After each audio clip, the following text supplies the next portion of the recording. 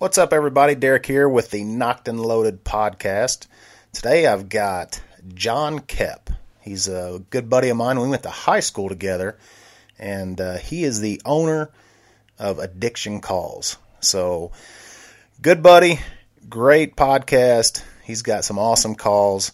We're going to talk about him. We're going to talk about how he got started. We're going to talk about where he's going and a little bit of hunting as well. So, listen up.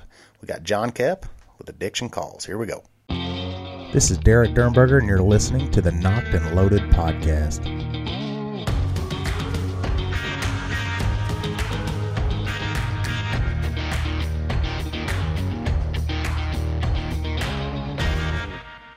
What's up, John Koepp? How's it going, Derek? Man, I've been trying to get you in here since I started this podcast, and I finally have the legend. Yeah, I don't know about that. But yeah, it's good to be here. Good. You ready for turkey season? I am dying for turkey season. I can't wait. Been up all morning making pot calls early this morning. So Have you? Yeah, and with those and the custom side and the production side, production side's pretty much done already, but everybody wants that pretty custom call out of an exotic wood or something like that. So that puts me in the basement for a while. That's all right. You'll be out in the field here before long, out in the woods. Yeah. When you start your turkey season? It's right there the second week of April. Okay, so you're not going anywhere before Missouri? No.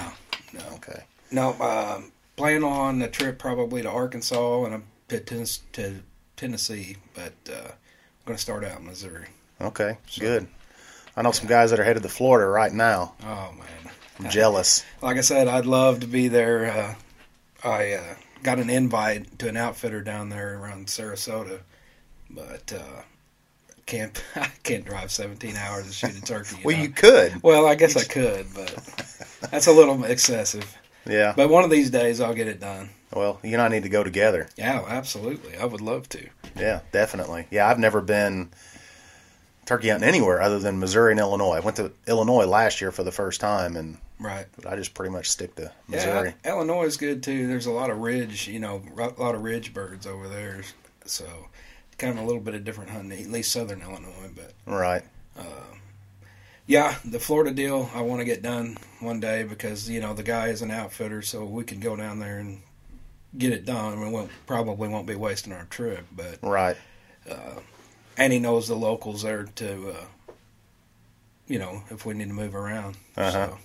Hog hunting, we could probably do that at the same time. Yeah. I know some guys that go down to Florida and they kill some turkeys and then hogs as well.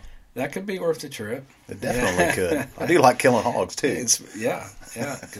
My mom actually lives in Sarasota, so we have a place to stay too. So there we go. Well, let's go. We can hit the road right after this. Yeah, we have to book a plane ticket or something. That'd make it a lot better. That would make it a lot better. Oh yeah, we could do that. We'll be down there in an hour and a half and scouting turkeys. No, we'd definitely have to do that. How was waterfowl season? That's probably your number one. Yeah. Waterfowl is probably my biggest industry. It was pretty good, started out slow like it always does and got better in January, but it was a decent year. Yeah. Did you hunt with Shane at SEMO Outfitters very much, or you just... This year I didn't, no. Okay. No, but, I kept up with what was going on over there, and they had a really good season, like they always do. But, no, I hunted Missouri, Arkansas, Tennessee, and Illinois. Okay. So, a little bit of everything. Yep. But most of it was in Arkansas. I had a buddy of mine's place down there. Okay. In close to Clarendon, Arkansas, if people are familiar with that. All right. You just a lot of private land, just buddies here and there and everywhere? Yeah, it was all private land, old sloughs and, cypress swamps and stuff like that. Yep. Which, that's a lot of people haven't got to do, but, it's on a lot of people's bucket list to hunt the timber in Arkansas, and there's a reason why. Yeah. There's nothing like it. Yeah. Nothing. That's where you'd rather be as opposed to open water, open field. Oh, yeah. Definitely. To me, it's a more intimate thing. You're not having to crouch down in a blind and stay hidden. You're just hugged up to a tree with your buddies there, and it's up close and personal with the ducks, you know. So, and just the sounds, you know, the shotguns going off and the echoing through the timber, man. There's nothing like it. Yeah, nothing close. Now, something I would love to do that I've never got to do is go up north with a friend of mine in Minnesota, and you know, most of those guys they don't hunt water at all. They're all dry field hunting. So, okay. So I thought that would be pretty neat. You know, down here, dry field duck hunt's not really going to happen. Right. Up there, that's all they do. So I thought that would be kind of a fun thing to do. Well, I'll tag along with you on that too. Absolutely. They shoot a few honkers, big old honkers, and you know that's basically what they do is they're setting up for geese, and they got one spinner out there, and the ducks just pile in on them. So, no kidding. So you can shoot all the honkers and shoot the ducks in the dry field as well. So, well, nice. Yeah. Well, I'm in for that too, man. Absolutely. You just tell me when we're going. I'm ready. Got a few more months. Yeah, for that, for sure. Yeah. Are you doing any snows and? No, I've traced them back when I was young, and you know, was able to crawl down through the ditches, and a little more eager than I am now to shoot one. Right. But I haven't done it in quite some time. But now the speckle belly hunting, you know, I'd much rather do that. You know, that's, to me, they're probably even more fun than duck hunting because they're more vocal, and they kind of carry on a conversation with you. As you're calling, they'll call back to you with the same call, or, you know, in response to your call. So they're probably the most fun to hunt. And, you know, you don't have to have a huge spread of decoys to hunt them. You know, you can put out a dozen decoys and get them in there. But that's probably the best, other than the flooded timber. Right. So. Yeah, that's so. We've known each other for quite a while. We went to high school together. Yeah. But I don't think we didn't hunt together back then. I don't even know if I knew you hunted. You may not even know that I hunted back then. But it was. Well, basically all I remember back then, you know, with us, it was sports. Right. That's all, yeah. You know, all we did day in and day out. But you know, I've hunted most of my life. You know, grew up deer and turkey hunting mainly, and fishing. Right. And you know, it all kind of got started when my brother got to be of age to go waterfowl hunting. My dad took him on a youth hunt, and I tagged along, which was the first time, you know, I've actually waterfowl hunted. I guess I was probably 14 or 15. Yep. And ever since that day, that just changed everything. I still deer hunted and turkey hunted while waterfowl, you know, but eventually I quit deer hunting. I still turkey hunt because that's my favorite besides duck hunting. Right. Probably, you know, it's a close call. It's a good thing they're, you know, different seasons, because it'd be a tough decision to make. But that's the day that I decided waterfowl is what I wanted to do. And ever since then, I've just been hammered down on it. Yeah, hammered down. Yeah, I remember back in high school. Of course, I hunted everything back in the day. Right. We would, talking about sports, I remember a basketball season. You remember Heath Berger. Oh, yeah. We were good buddies back then in high school, played basketball, and we'd go hunting in the mornings before school, drive to school, still have our shotgun in the back glass gun rack. Oh, yeah. Went to school. As soon as school was over, on game days, because we didn't have basketball practice right after school, we'd take off and go hunt geese in the evening as well. This was during basketball season. I remember we had a basketball game that night, and we had to be there before the JV game started. Right. Well, we had, I don't know, 300-400 geese in this field, and we're crawling down this ditch, and it's almost game time, and Heath is, we got to go, man. I was like, we got 300 geese in there. They're about ready to get up and fly. We're waiting. And, oh, man, I remember they come up and flew over, and we moved down the ditch too far. They didn't fly over us. Right. wasted. Usually. Yeah, that's what happens. But yeah, that's how you sneak in there and you try to guess where, get in the center and guess how they're going to fly up. And exactly. Yeah, they were too far away, so we come running out of this ditch. The game's starting. We have to run home, get our gear, basketball gear, go back to school. Man. We snuck in there and acted like we were there the entire time. Coach never saw us, and we. That's a good plan. Yeah. But it was. That's how we used to do it back in the day, and then I got into deer hunting. I mean, back then again, I loved waterfowl hunting, but once I got out and you're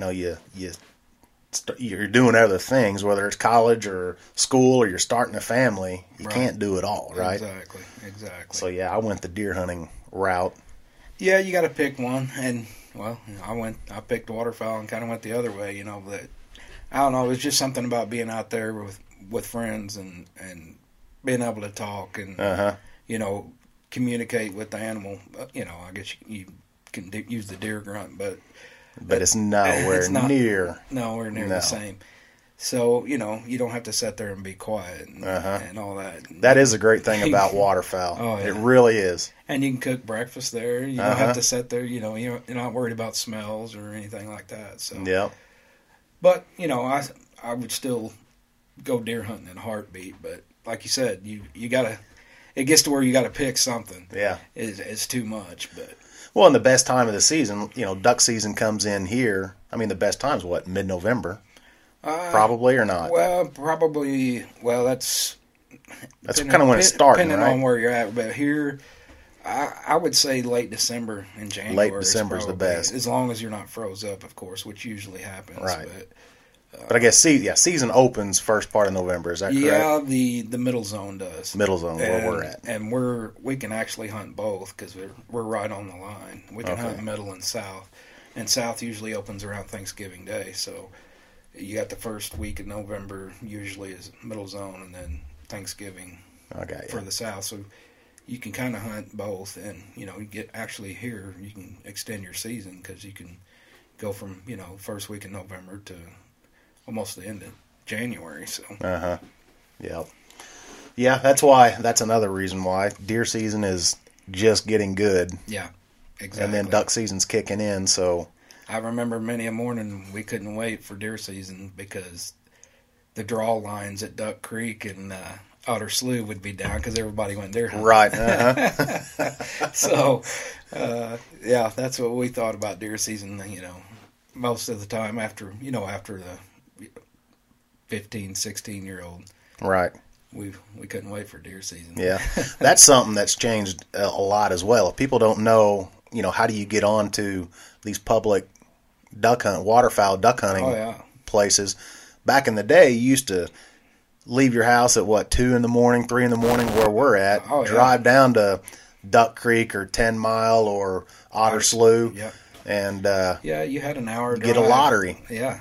And then if you didn't get draw, exactly, go home. And that pretty much burns your day because you get up 2 o'clock and drive an hour and don't draw out. You got an hour drive back, and you go back to bed, and then you're pretty much done until late afternoon. So. So it's much more convenient now with online, right? There's an online draw. Actually, only Otter Slough.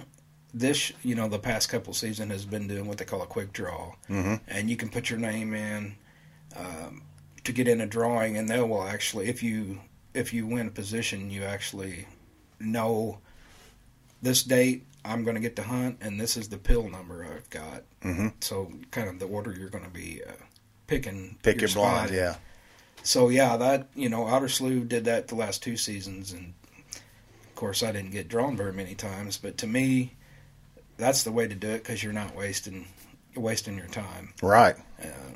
And I don't know if there's any truth to it, but I've been told the others are going to start doing that too. Okay. But you know how hearsay is. But, right. Definitely more convenient. But in your position, you hunt a lot more private these days, anyways. Yeah.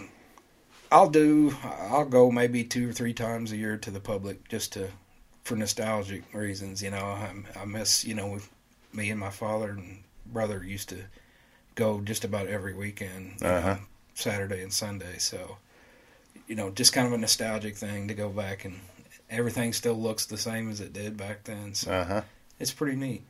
Yeah. No, I guess it's been since high school. If I'm gonna age myself, that's almost 30 years now since I've done that. But yeah, that can turn a guy away from waterfowling quick if that's all you depend on is getting out, at a public place. Yep. It can definitely turn you away. Oh yeah, most definitely. So you talked about your love for waterfowl hunting. You were hooked, but then you took it to the next level with addiction, right? Your company. Yeah. Let's talk about that. Tell us how you got started making your calls, and what led you to that. Well, I guess it was 1995. I just got out of high school, and my father had always been working on something in the basement or in the garage, and a lot of it was woodwork. So we thought we'd do something together, and because I just got hooked on waterfowling and started getting the interest in the calls, buying calls and trying the different ones. So we decided we'd buy a lathe and give it a shot. So we bought. Actually, back then it was pretty expensive, and they're still pretty expensive. But we went and bought a good lathe. It was a Delta, which most people know. That's a really good quality machine. So we bought that and a couple of other bandsaw and a few little tools, drill bits and so forth that you need to do it, and started giving it a try.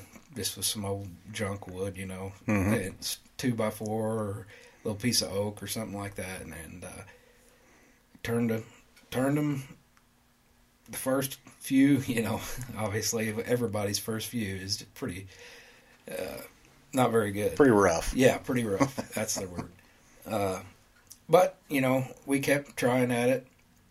Got a couple to sound pretty good, and I can't remember exactly how it went, but we kind of got away from it. I was starting college and working a job, and just kind of got put on the back burner, So with obviously lots of other things to do, so it got put on the back burner until probably 2009 or late 2008 probably, and I decided, I'm going to give this another try and just play around with it, with no intentions of making a business. Just had one, still had that same lathe, held on to that, and same bandsaw, and just set up in the basement and started reading online, how to get more refined in doing it. And refined making your calls, and you're talking about shapes of the tube and all that, or what are you talking about? Well, basically, more into depth detail on what makes the call actually work and how. Okay. What affects what you do changes what. Like the pitch and yeah. And that goes back to we'll go through that, but basically buying better materials, better finish supplies, and just working towards a better product. And I did it for a few years and sold them to some local guys, and I guess it was probably, I was probably into it, say 100 calls, I guess, and just handmade in the basement, and took them to the NWTF National Convention in 2010. Took a few down there, which they have a big calling contest. They have the turkey side, and then they had a duck and goose side. And basically, you take your hunting style call. They have a decorative division as well, but I entered the hunting style. And they have 8 judges, and each judge runs that call, so it's not like a normal call contest where you're judging the guy running the call. The judges are actually judging the call based on the sound and the craftsmanship. And the first year of 2010, I won Rookie of the Year, what they call, somebody new that has entered the contest, and I won that. I was pretty excited about that, and that helped. That helped boost it a little bit in the local paper and so forth. Wanted to see what that was about, so we did a little story on that, and kept on going. Got them a little more refined and a little better each year. In 2012, I won the champion call maker of the year at the NWTF, and 2013 I won it again, and it really started picking up. And there's kind of a 3 or 4 guys that kind of got this custom call market, which is what that entailed down there. Started, using exotic woods, exotic burls that has been stabilized and so forth. Started a custom call market that has just by now has exploded, and so I went straight down that path with turning out higher end custom calls, and they got better each year. Got to 2016, I'd won again, and won the Champion of Champions as well. Now, what is a Champion of Champions? It is a division where only people that have won Call Maker of the Year can enter. Yeah. So, well, that makes sense. Yeah. So, basically, that was really what propelled kind of the name.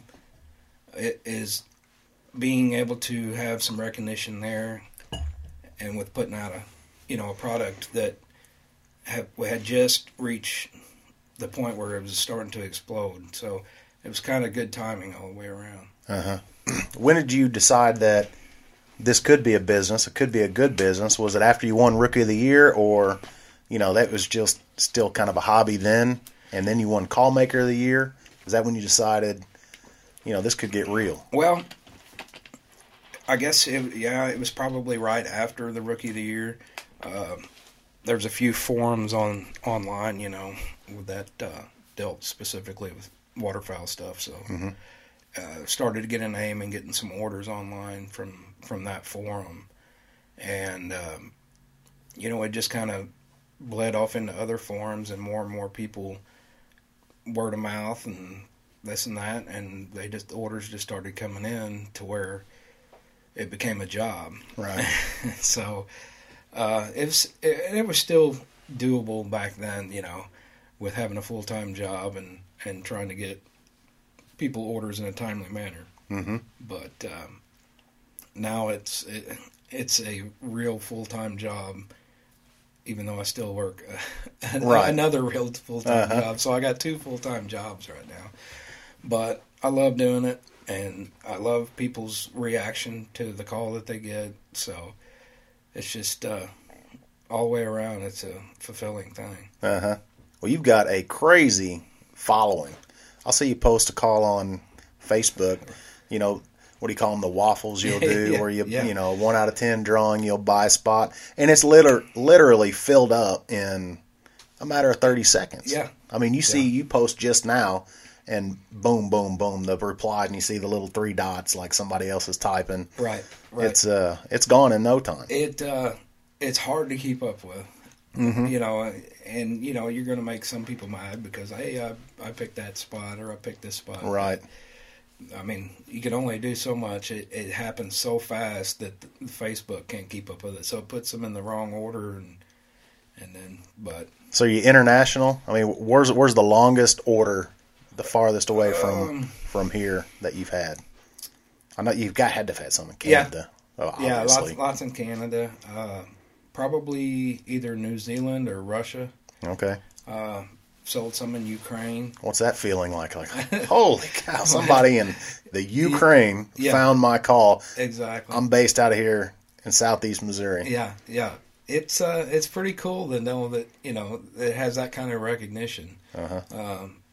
Until you go to the post office and see what kind of pain it is to ship something over there. But other than that, it's really neat to say, they're in the Ukraine, Russia, New Zealand, Uh-huh. but it's pretty cool. Yep. So you waterfowl, that's where you've blown your business up. Right. Now you do the duck calls, several different lines. So when you make a duck call, the shape of it obviously makes a different sound. The reed style, possibly the reed shape. You tell me how that works. Well, I know you got several. Obviously, the outside shape's not going to matter too much. Just distinguishes who's who and this and that. But the inside, the internals is your tone board, they call it. It's the radius of the tone board is what determines what this call is going to sound like, as well as the exhaust end of the insert. But everything happens in the insert, and most people are using the same reed material. It's a Mylar, 10,000 Mylar, so that's not really a big deal, but it's how you create that insert that separates people. I got you. And that radius and the reed length and so forth is what determines what it's going to sound like. Mm-hmm. So you do you make a line of goose calls as well. Yep. I have 2 Canada calls, a longer one for the deeper, easy to break over kind of hunting style call, and then I have a short one that's a lot faster, a little bit higher pitch. So guys have their preference there. A lot of the guys that hunt a lot like the shorter ones. A lot of guys that aren't great on a goose call will like the longer one that's a little more forgiving. I see. Because a lot of goose calling is in your hands, so if you can work your hands, you can work that smaller call faster and to your liking, where the other one, you still got to use your hands, but it's a little more forgiving. I got you. And then I'll have a speckle belly goose call as well, which is, becoming a real hot market, or has been, I guess, for a year or so. It's seems like more and more people are getting into the speckle belly hunting. Uh-huh. Is that a higher pitched? Oh yeah. Yeah, way higher pitched. Yeah, it's a lot higher pitch and a total different sound. That's what they call a yodel. They do a yodel instead of a honk or a cluck or a moan, But the speckle bellies will do a moan too, or a murmur, kind of. But yeah, those are the 3 goose calls that I have right now. Okay, and now you're doing turkey calls as well. Yep, primarily pot calls. Mostly pot calls. I do a slate, aluminum, and glass pot call. The production side they're going to be cherry with a Purple Heart 2-piece striker. That's the production side. The custom side, can be whatever you want. As far as wood goes, I do Paduke, Bacote, Hedge, lots of different burls that have been stabilized. So, but as well, I make a turkey trumpet, which is old school. A lot of people don't use it anymore, which is I fell in love with them at the NWTF, just seeing the craftsmanship of what it takes to make one. So I decided I was going to try to make some of those as well, and I've just fallen in love with them. Not only for the fact that the looks of them, but a lot of people don't use them, so a lot of turkeys haven't heard them. It's a totally different sound out in the woods for them, so can be a pretty big advantage. Yeah, I've never used them either. Right. A lot of people don't even know what it is. I show it to them, and they have no idea what it is. But it's based on, the old wing bone calls, except, it's just, instead of a wing bone, you've turned a barrel and a ferrule and a mouthpiece and created, the same kind of call. You do like a kissing motion on the end of it. There's no reed, there's no anything like that. It's just an air cavity, and how you design that air cavity makes it give you your pitch and tone and the ease of use and so forth. But I see. Also, I have a line of mouth calls coming out this year. Do you really? Because so many people have asked me about them, and I just didn't want to come out with, a store-bought mouth call. I wanted to come out with one that is good. And so we got 3 different cuts coming out, and hopefully the hope is to have them probably online in the next week and a half, 2 weeks, and people can check those out. All right, There'll good. be 3 different cuts. No, that's awesome. Yeah, because a lot of people, that's all they use. Yeah, so kind of filling that void. That's primarily all I use. Yeah, I'm a terrible caller, but right. Well, I primarily have always used a slate, or a lot of people call them slates, but it's a pot call, right? And depending on what surface you want to put in it, but I've always used a pot call for the most part. But hard to do when they get in there close on you. Yeah, it is. Be able to switch over. Well, for me, it's mouth call because I'm primarily self-videoing. Yeah. And, you're trying to hold the gun. Yeah, I've got a hand on the camera. I don't have, 2 other hands to run my pot call. So, exactly. Yeah, I had to learn how to use a mouth call. Exactly. Yeah, get rid of that gag reflex. Yeah. Figure it out. Yeah, yeah. It's definitely different. Good, man. So what's next with your company? Where do you see it going? You do the production side on both waterfowl and turkey calls, goose calls. You also have the custom. What's the future? Well, my goal is to try to get the addiction call side more in the production realm, where production being CNC parts that based off my design that are in Bass Pro, Cabela's, wherever you're going to put them. Yeah, in some of the bigger ones. I'm in some mom and pops now, but some of the larger retailers that can move more calls. That's the goal for addiction calls, and then to keep up with the handmade stuff that I like to do, I'm creating what I call K2 calls. It's in honor of my father who passed away. And I figured I'd do a tribute to him as this, this is how we kind of I got started in this thing. It was me and him. So his name was Keith Koepp, so everybody called him K2. And that's where I've gotten the name from. And I'm going to move most of my custom stuff to be under the K2 name. The handmade stuff that I do, made by me, one at a time, is going to be in the K2 line. So I'm going to try to separate the two, to play both sides of the field, the production side and the custom side. 'Cause everybody, everybody wants a production call, and then there's a group of people that will only buy custom stuff. Yeah. Which, for me, I dabble a little bit in the production stuff, but for the most part, I want somebody handmade. So the K2 thing is really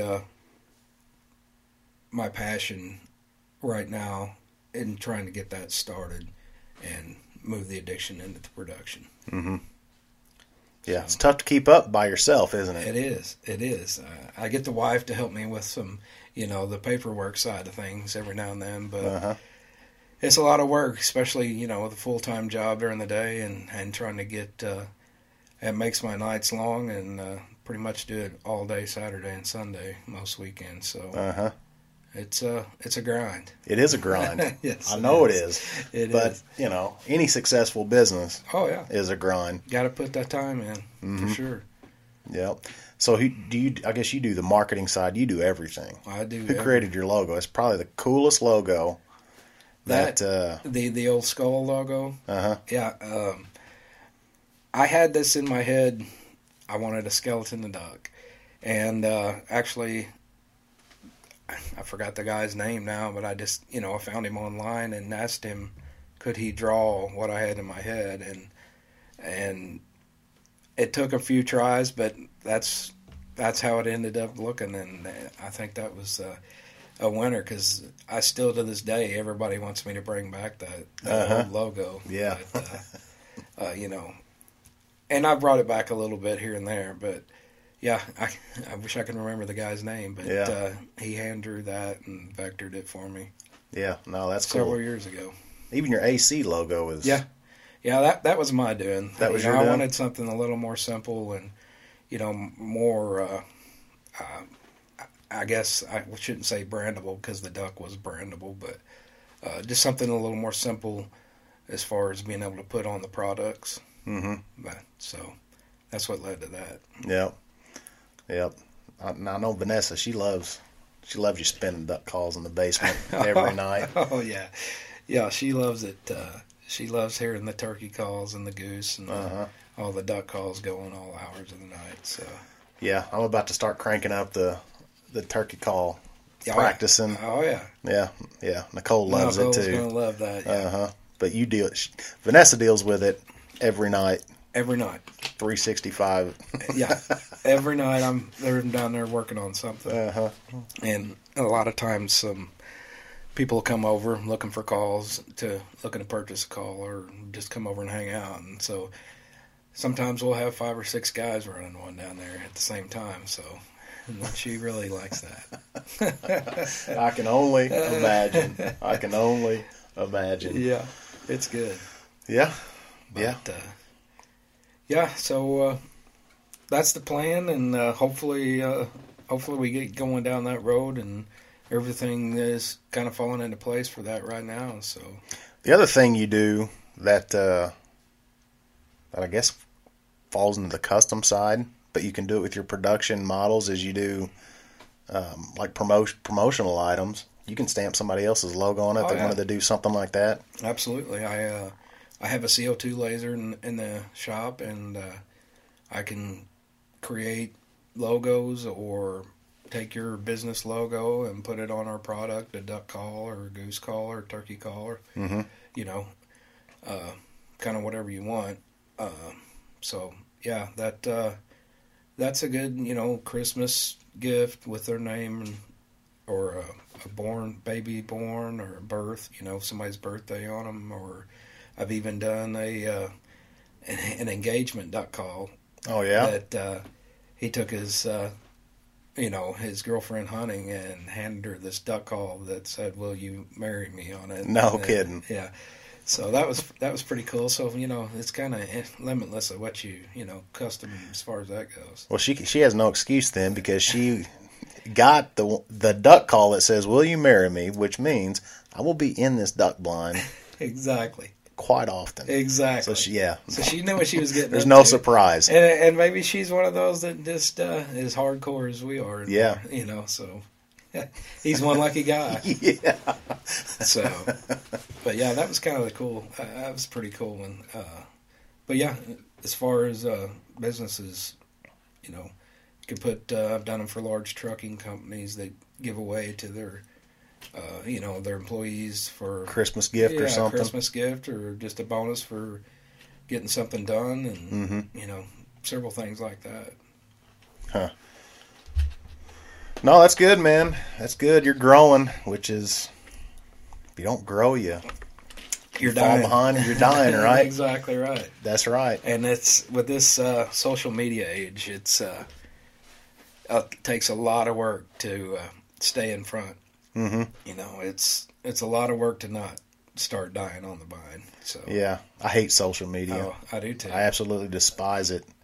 It's a love-hate because you have to do it though. You have to have it these days. You have to do it, and it's brought me a ton of business.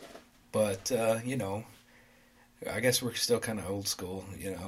That social media sitting there typing to somebody on the internet. It's it's not for me. I just I got to do it, so I do it. Yeah, I remember getting on Facebook. Nicole was on it. My wife was on it way before me. All my friends was on Facebook, and I'm not doing it. I'm just stupid. Yeah. But I started my business. I'm like, well, I have to do it now. Right. It's the only reason I got on it. Exactly. And now I find myself wasting 20 minutes a day. Exactly. Or longer. See what everybody's up to. Yeah, see what everybody's up to. You got to keep up with the Joneses, in these kind of markets.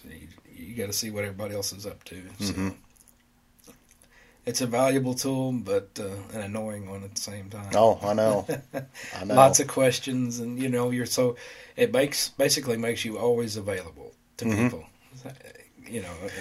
I don't mind that part of it so much. It's just the constant. Content you gotta put on there. Exactly. And then Yeah. If you want your content to reach anybody on a business page, right. Now you got to pay for it. Exactly. And, the rules with that stuff keeps changing every year with Facebook as far as, who's getting to see what you're actually paying for, but it's got its place. It's definitely brought me a lot of business. So I just, I can't complain too much about it. No, definitely not. So what's, where you headed turkey season? Again, you're starting in Missouri, you're going to go to Tennessee, you're going to go to Kentucky. Arkansas. Yeah. Those are going to be probably my 3 main stops. I would say that maybe one more, maybe try to get to Kentucky, but those are going to be, Missouri's going to be my first go around, and try to get one with the shotgun, and then try to get one with the bow, and move on to the next state. So hopefully it works that way. I'm sure it will. All right. Let us know what your contact information is. Where people going to follow you at? They're going to follow you on Facebook. What's your handle there? Your page? Facebook. There's 2 different addiction calls pages. One's a business page, and then one's like a fan group. Both of them are called addiction calls, and if you know Facebook, you'll know the difference between a group and a business page. But they're both called addiction calls. And then, of course, my name, John Koepp. You can follow me there or friend me there. And Instagram is @AddictionCalls. I don't do Instagram a whole lot, but I will. If I got something really cool I want people to see, I'll throw it on there. But for the most part, I just do Facebook. But email, john@addictioncalls.com, or they can call me 573-587-6228. Okay. And that's, and the website's www.addictioncalls.com as well. All right. And you've got product for sale on your website? Yep. Most, on my website, it's just going to be production stuff, which, is the acrylic calls and the mass-made CNC pot calls and so forth. The custom stuff, they just have to contact me on Facebook. Let them know what you want. Yeah. And also pay attention to, you'll always throw a limited edition on Facebook, right? Yep. Limited run. Yep. There is one and those go fast. Yeah. So you better click get notifications when John Koepp posts on Addiction Calls. There's actually one coming up here pretty soon with the new duck call I got coming out. It's called the Detox. It's with the cut down rage now these days. I kind of went in and put the cut down sound into a call that most guys can run like a normal J frame. So be on the lookout for that one. That'll be probably in the next week or two, hitting the Facebook page, and they're going to be very limited. Probably only going to be 25 of them. So in this first run, so you got to hop on there pretty quick. Yep. Yeah, they'll be gone, and 25 of them will be gone in 4 minutes. Yeah. Probably so. I hope so. Less than that. I hope so. Because I've had a lot of good feedback. I had those down at the NWTF, and a lot of guys got to run them, and they were impressed with it. So I think they're going to go pretty quick. Good deal, man. Anything else you can think of?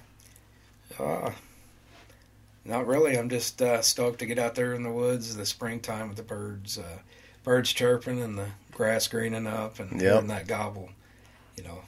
I just can't wait anymore. Well, it's probably the best day of the year so far, and we're in here doing a podcast. Exactly. So we need to get out of here and go shoot our bows or something. Exactly right. All right, we're going to wrap this up. We have John Koepp, Addiction Calls, so be sure to hit him up on Facebook at Addiction Calls. There's 2 Facebook pages, a group, the page, Instagram, follow him there. Hit him up, John Koepp, on Facebook, friend request, give him a call, check his website out. Yeah, absolutely. Get his calls. There you go. Yeah. Yep. They're the bomb. Well, I appreciate it, Derek. All right, man. We'll do this again, probably after turkey season. I want to hear about all your all your good hunting store Boy, successes. I hope I got some good It'll ones. be success. We all know. I hope I got some good ones for you. Oh, yeah. All right. We'll catch y'all later. All right. This is Derek Dirnberger, and you're listening to the Nocked and Loaded podcast.